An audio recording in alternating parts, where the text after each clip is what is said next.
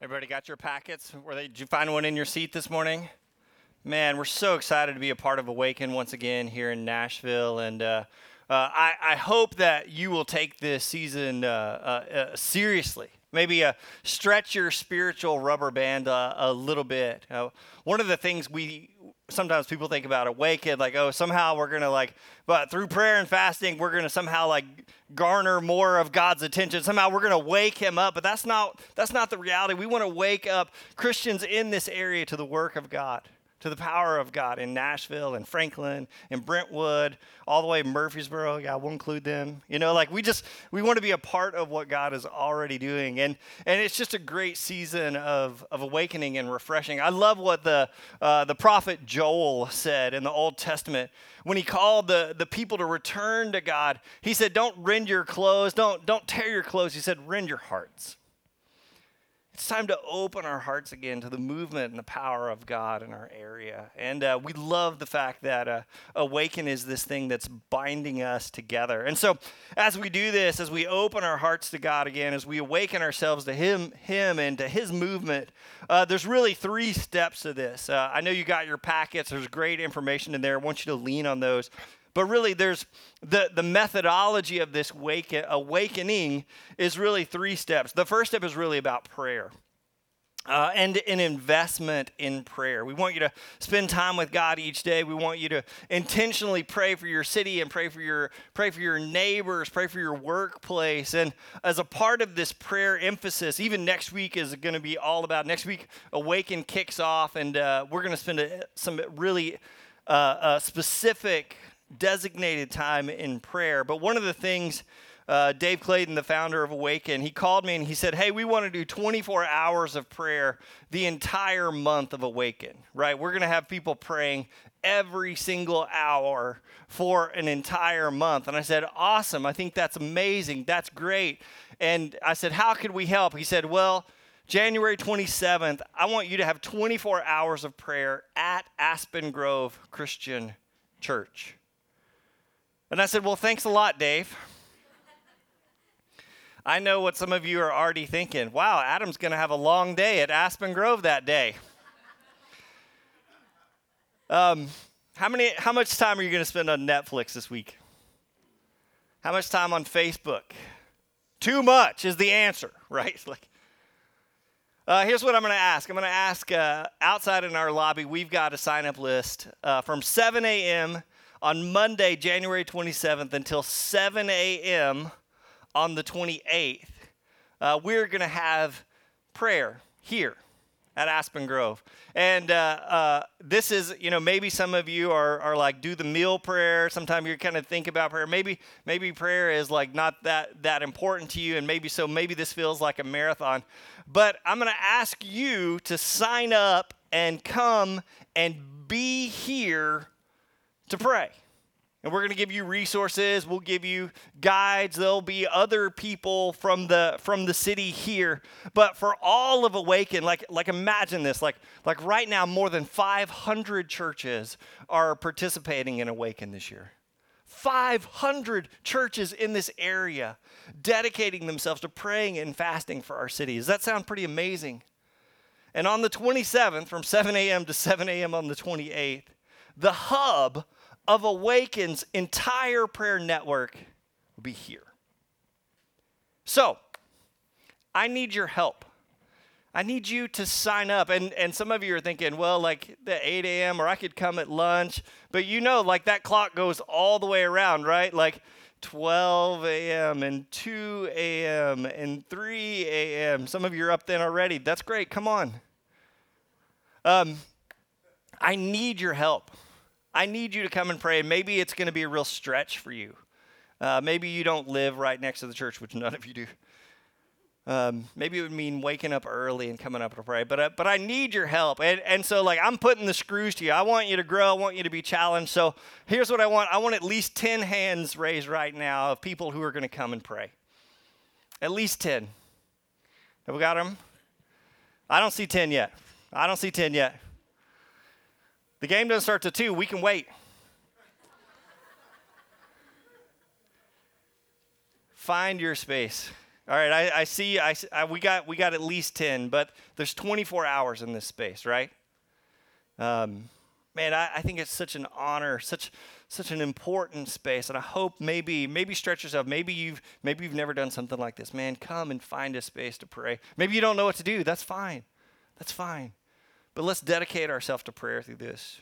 In addition to praying, we're also fasting, and again, the goal is to stretch your spiritual rubber band. Maybe you've been in kind of a spiritual slump, but maybe you've only been doing the same kind of things forever. It's time to expand and stretch yourself. Last week we talked all about fasting, and Pope Francis recently said this about fasting. He said it disarms us, and it allows us to experience what the starving endure, and it expresses our spiritual hunger. It revives our desire to obey God, who alone is capable of satisfying our hunger, and it makes us more attentive to God and to our neighbor.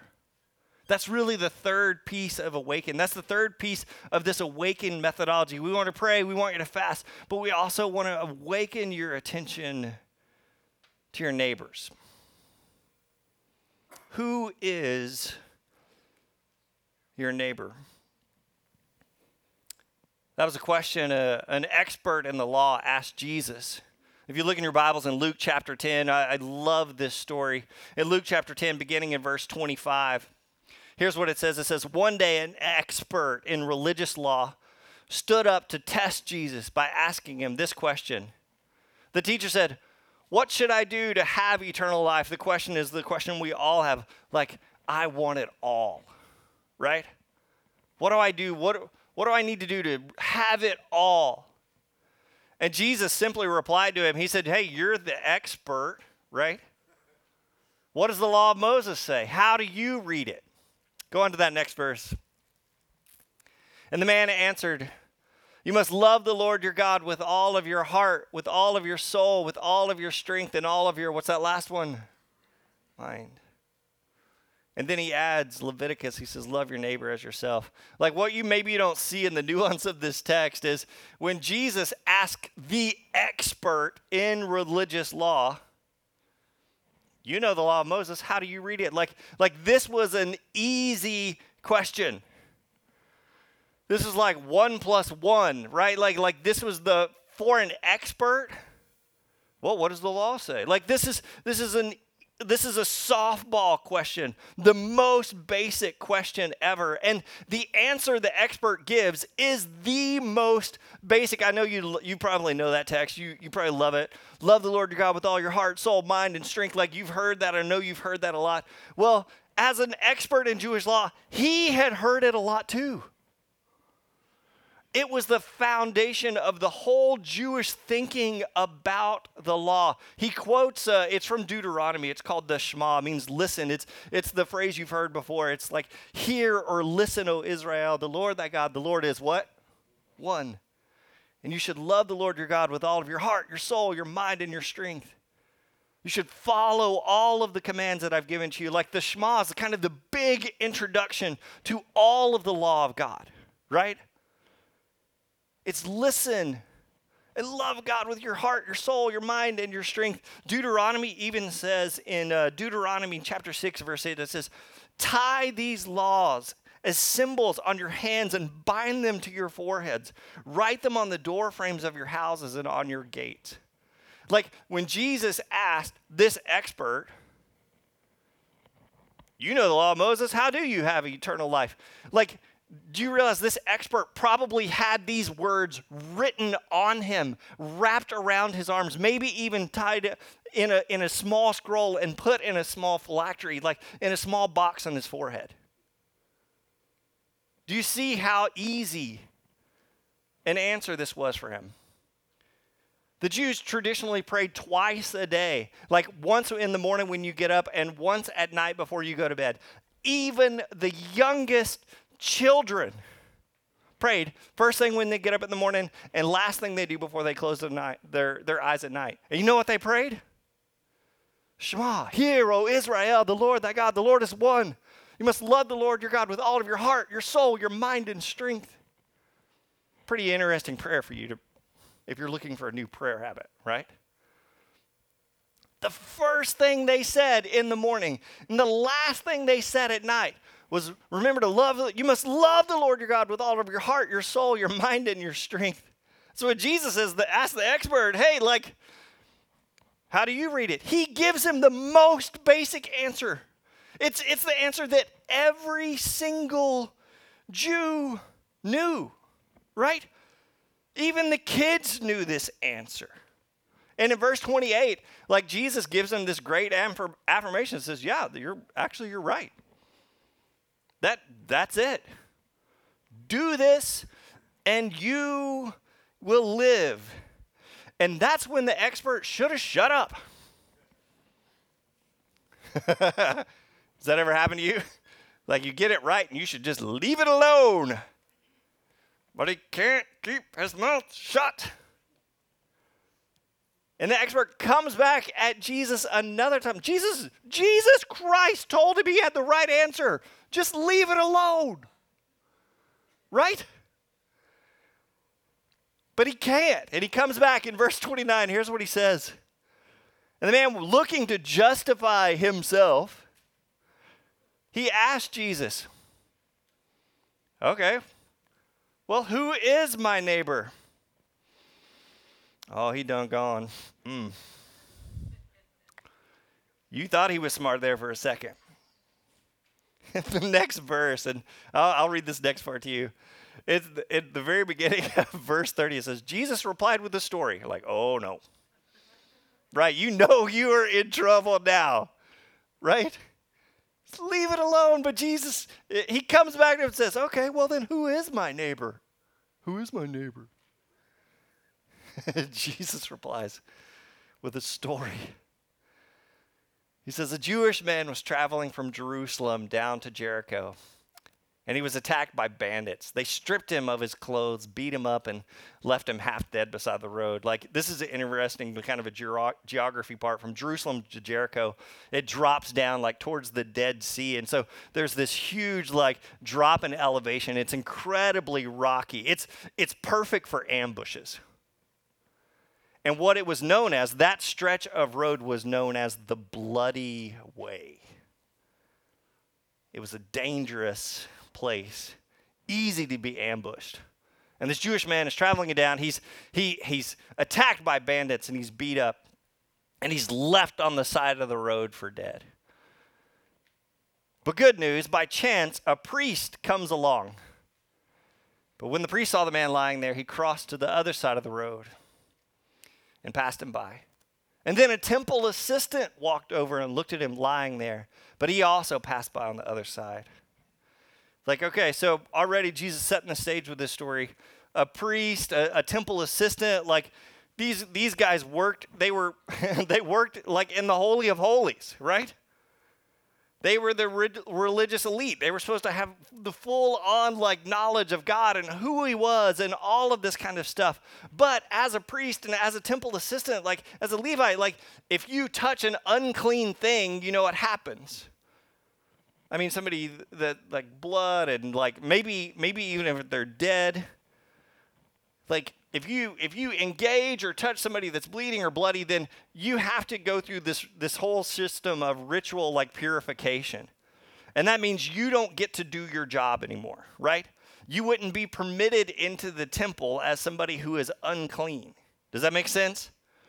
And yet that's exactly who they were. Like I know it doesn't happen to us, like who we are and what we do. That doesn't become our identity ever. But if they help this guy that's been beaten and bleeding and maybe dead, they get kicked out of their jobs, at least for a short amount of time. When they see the man on the side of the road, they really just see themselves.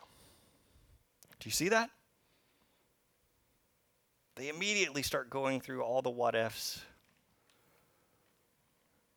And both of them, the people that you would think are going to stop and help, pass by on the other side of the road.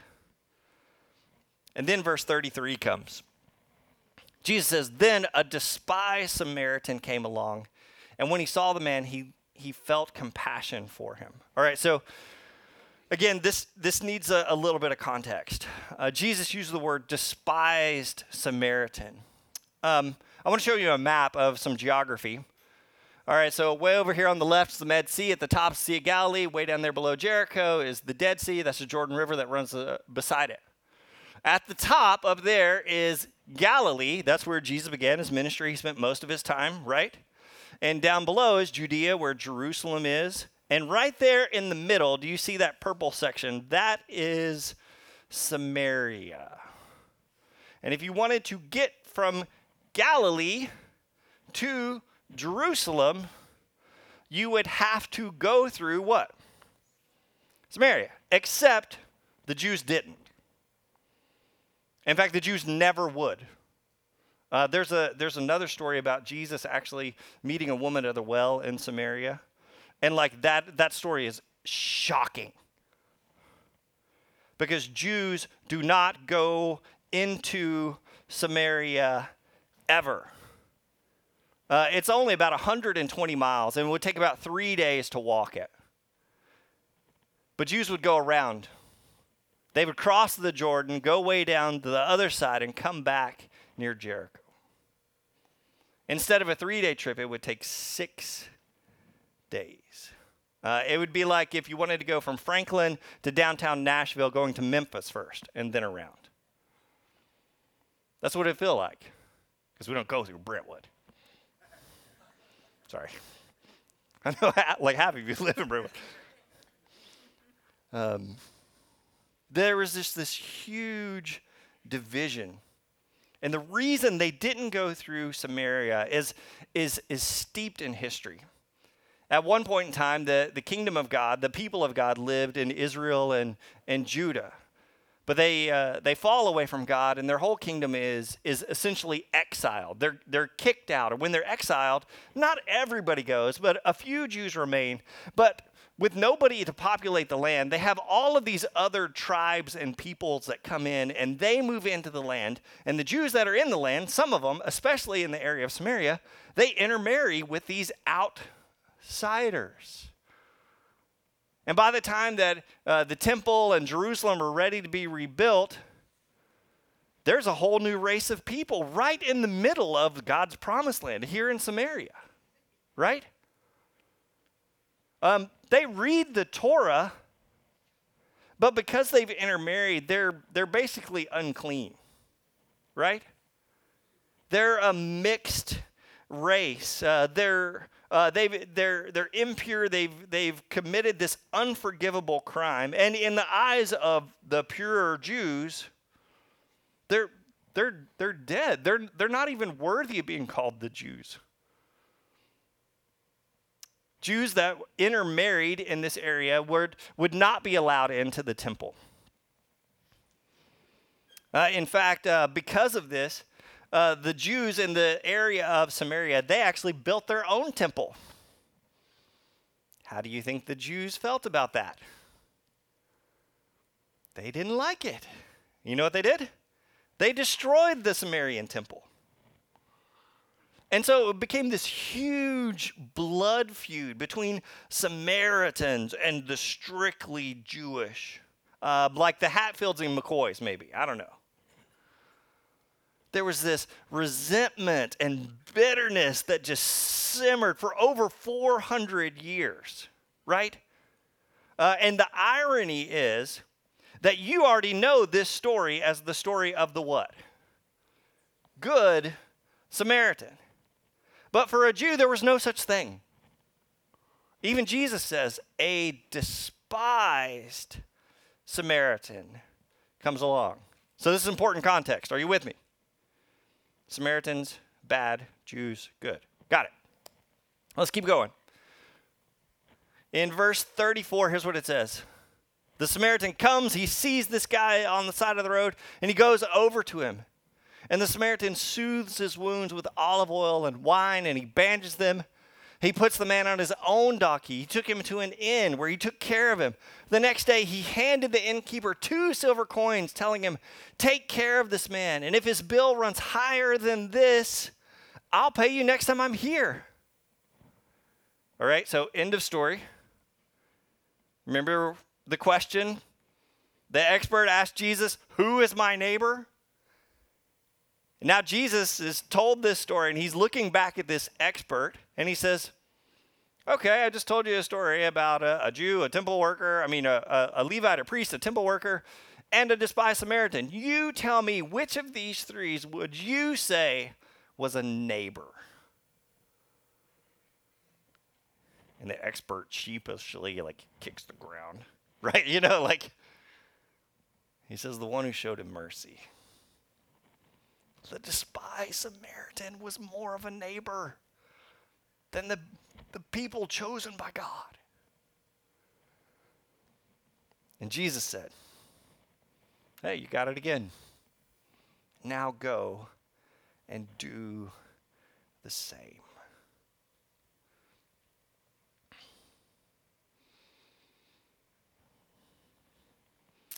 That's interesting because, that expert in religious law had probably never been to Samaria.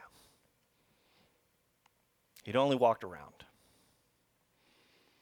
When Jesus meets the woman at the well, the Samaritan woman at the well, right? It's this incredible message about Jesus not going around people anymore, but entering in.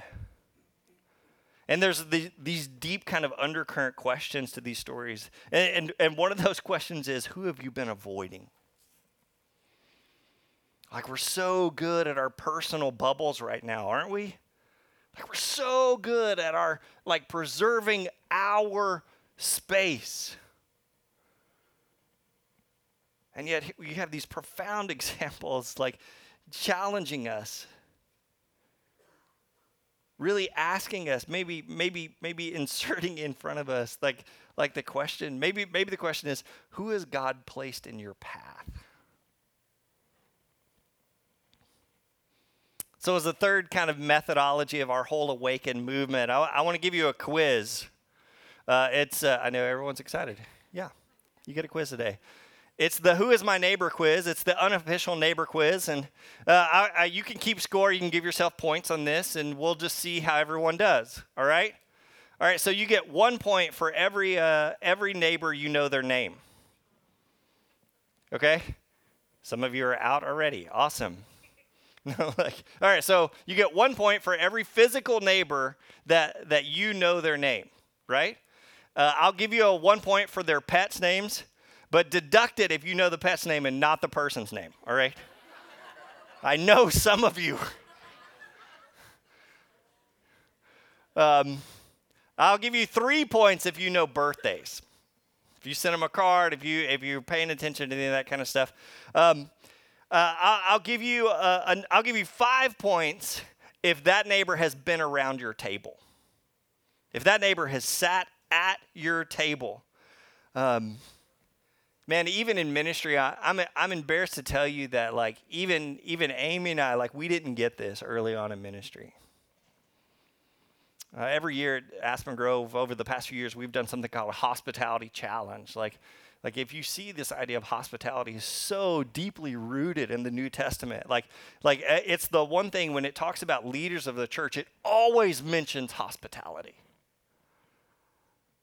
And I confess to you, when Amy and I were, especially when we were younger in ministry, we were horrible at this.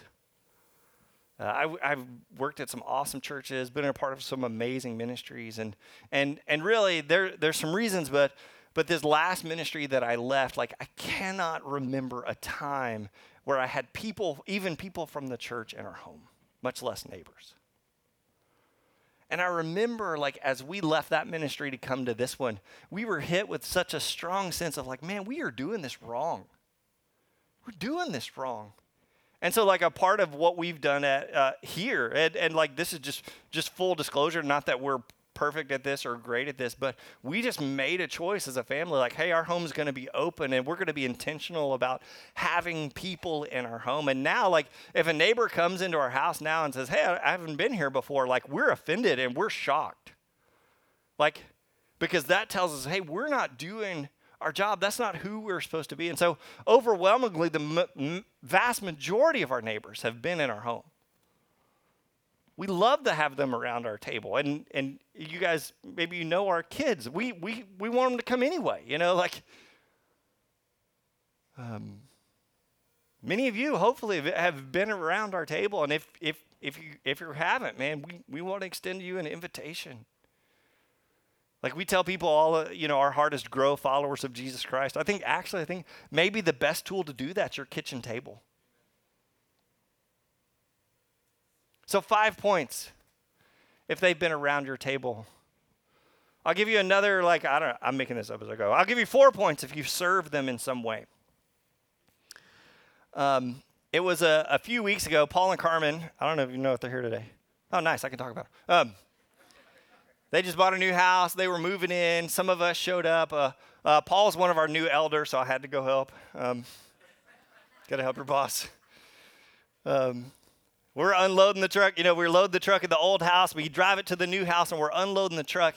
And this crazy thing happened. And I didn't even know this happened anymore. But literally, one of the neighbors from the next door houses, this is the first day they just closed on the house. We're unloading the truck, and this neighbor guy shows up. We don't know him. We've never seen him. And he helps us unload the whole truck. He stays the whole time, right? And I'm thinking, I didn't even want to be here. Wow, you're an awesome neighbor.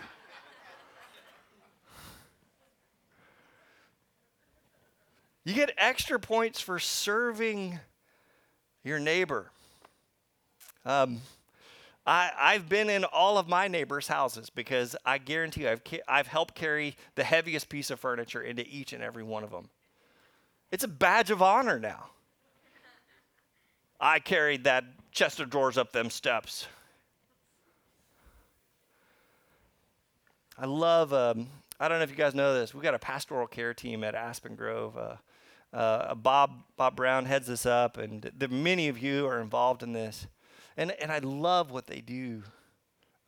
We have men and women who are shut in. We have men and women in difficult stuff. Sometimes they take food. Sometimes they visit people. And I want you to know, maybe you don't even see this, but this is happening all the time.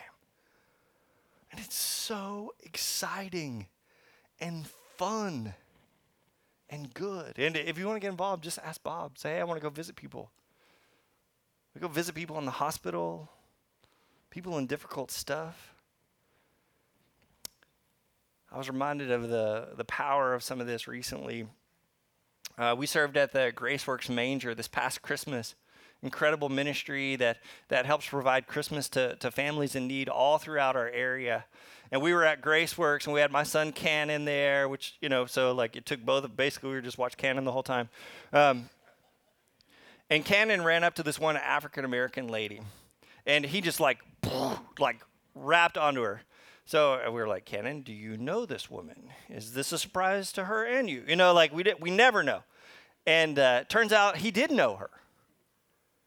And she is the lunch lady at his school, and her name is Miss Linda. And so we got to shop with Miss Linda, and Miss Linda was so nice and sweet. And we learned all about Miss Linda. Miss Linda's husband had just recently died, and they were really struggling. And she just wanted, you know what she wanted that day? The big thing that she wanted, she has a son at home who has some disabilities, and the only thing she wanted was socks for her son. And now, when I go to school to talk to the principal about Cannon, I'm only half joking. I always go see Miss Linda too. Right? And I give Miss Linda this huge hug, and she's this sweet African-American lady. She's about this tall. And I just Miss Linda.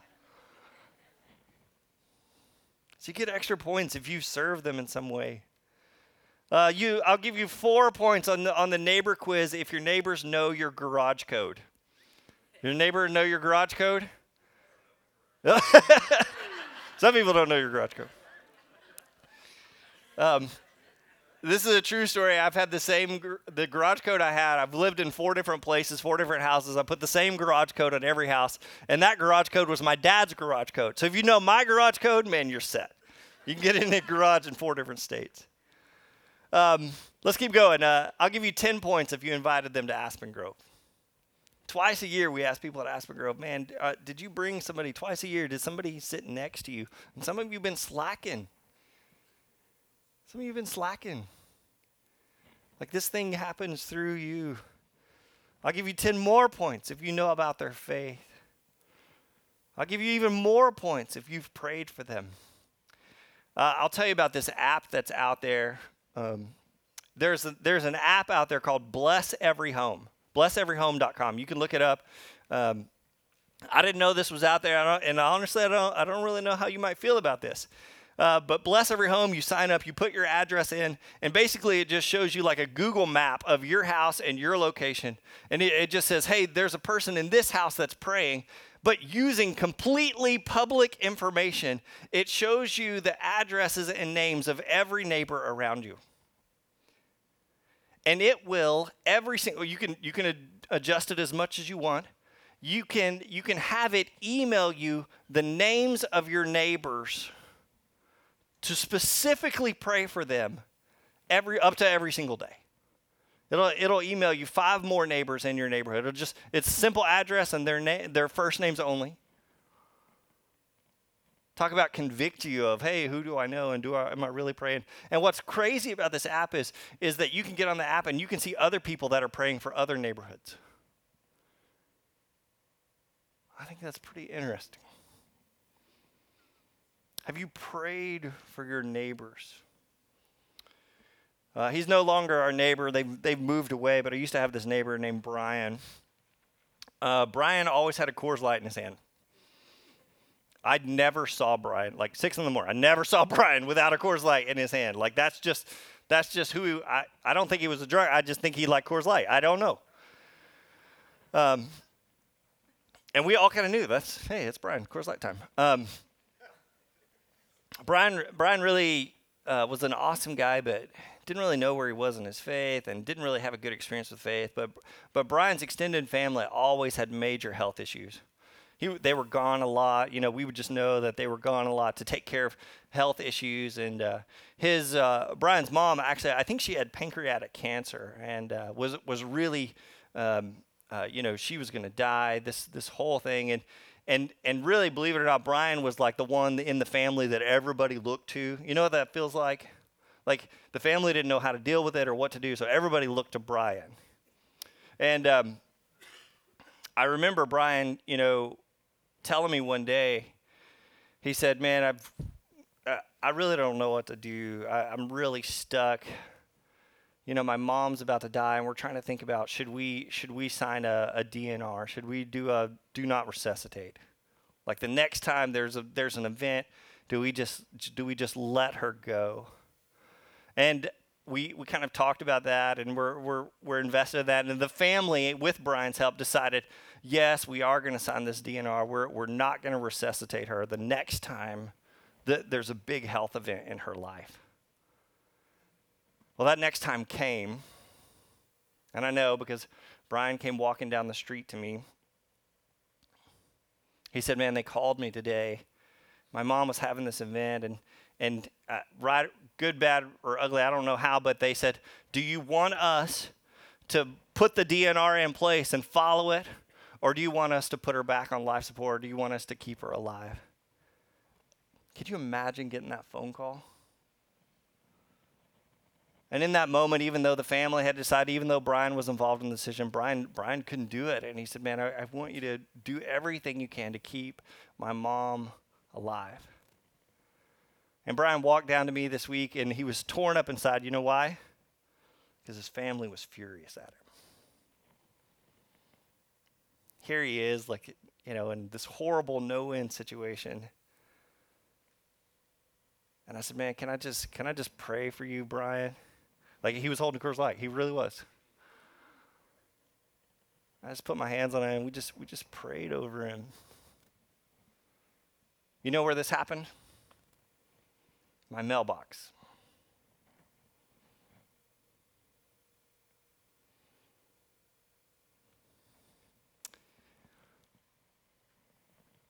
Who is your neighbor?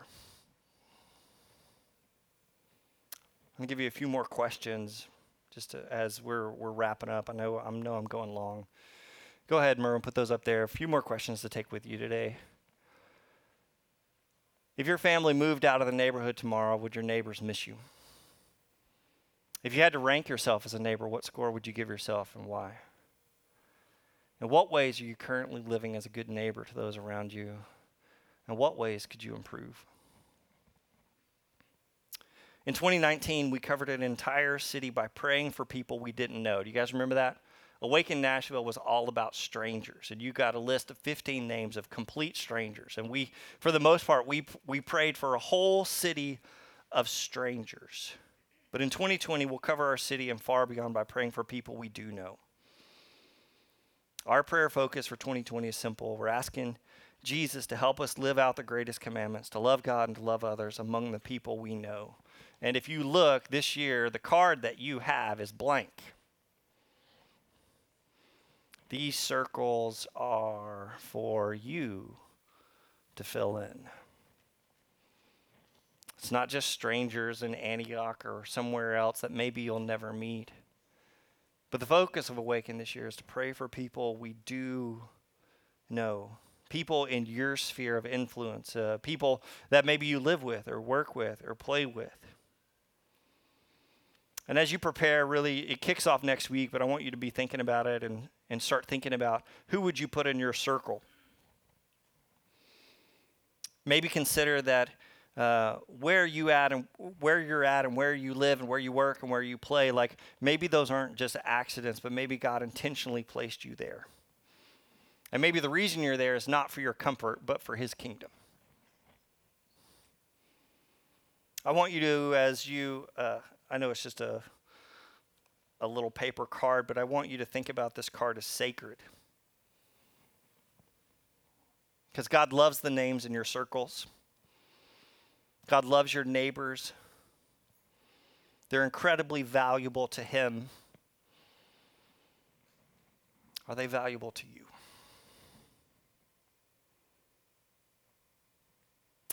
Just a minute, I'm going to say a prayer, inviting you to enjoy a time of communion together. Take your card with you if you want. Start thinking about who would you add, who would you include. As you enter into this time of communion, I'm just going to invite you to remember what Jesus has done. Jesus didn't go around but entered in, right? Invites us to do the same thing. He sums up this whole picture of what this whole thing is about as loving God by loving your neighbor. He kind of challenges us, says, hey, if you're doing all the church stuff right, if you're coming and you're singing and maybe you're even tithing, wow, that's awesome. But what about your neighbor? I hope he's stirring and waking something up in you. Let me just say a quick prayer for us. Father God, I pray that we would pay attention to the ones you've put in our path. I think as a church, as Christians, like this is our job, this is our role. I love that we're called to serve in Ecuador. I love that we're paying attention all around the world. And I think even a prayer for the stranger is perfectly appropriate. But Father God, don't let us shut our eyes to the people that are right around us. Don't let us pass by to the other side, but awaken us to the people around us. Let our homes be places of, let our homes be not just private spaces, but kingdom outposts where men and women come and can find you, can find and experience mercy and compassion. Father God, this is only possible because of the sacrifice of your Son, Jesus Christ, and we love that we get to remember him now in this time of communion. We offer you this prayer in Jesus' name, and everyone together says, amen. I invite you to stand and enjoy a time of communion together.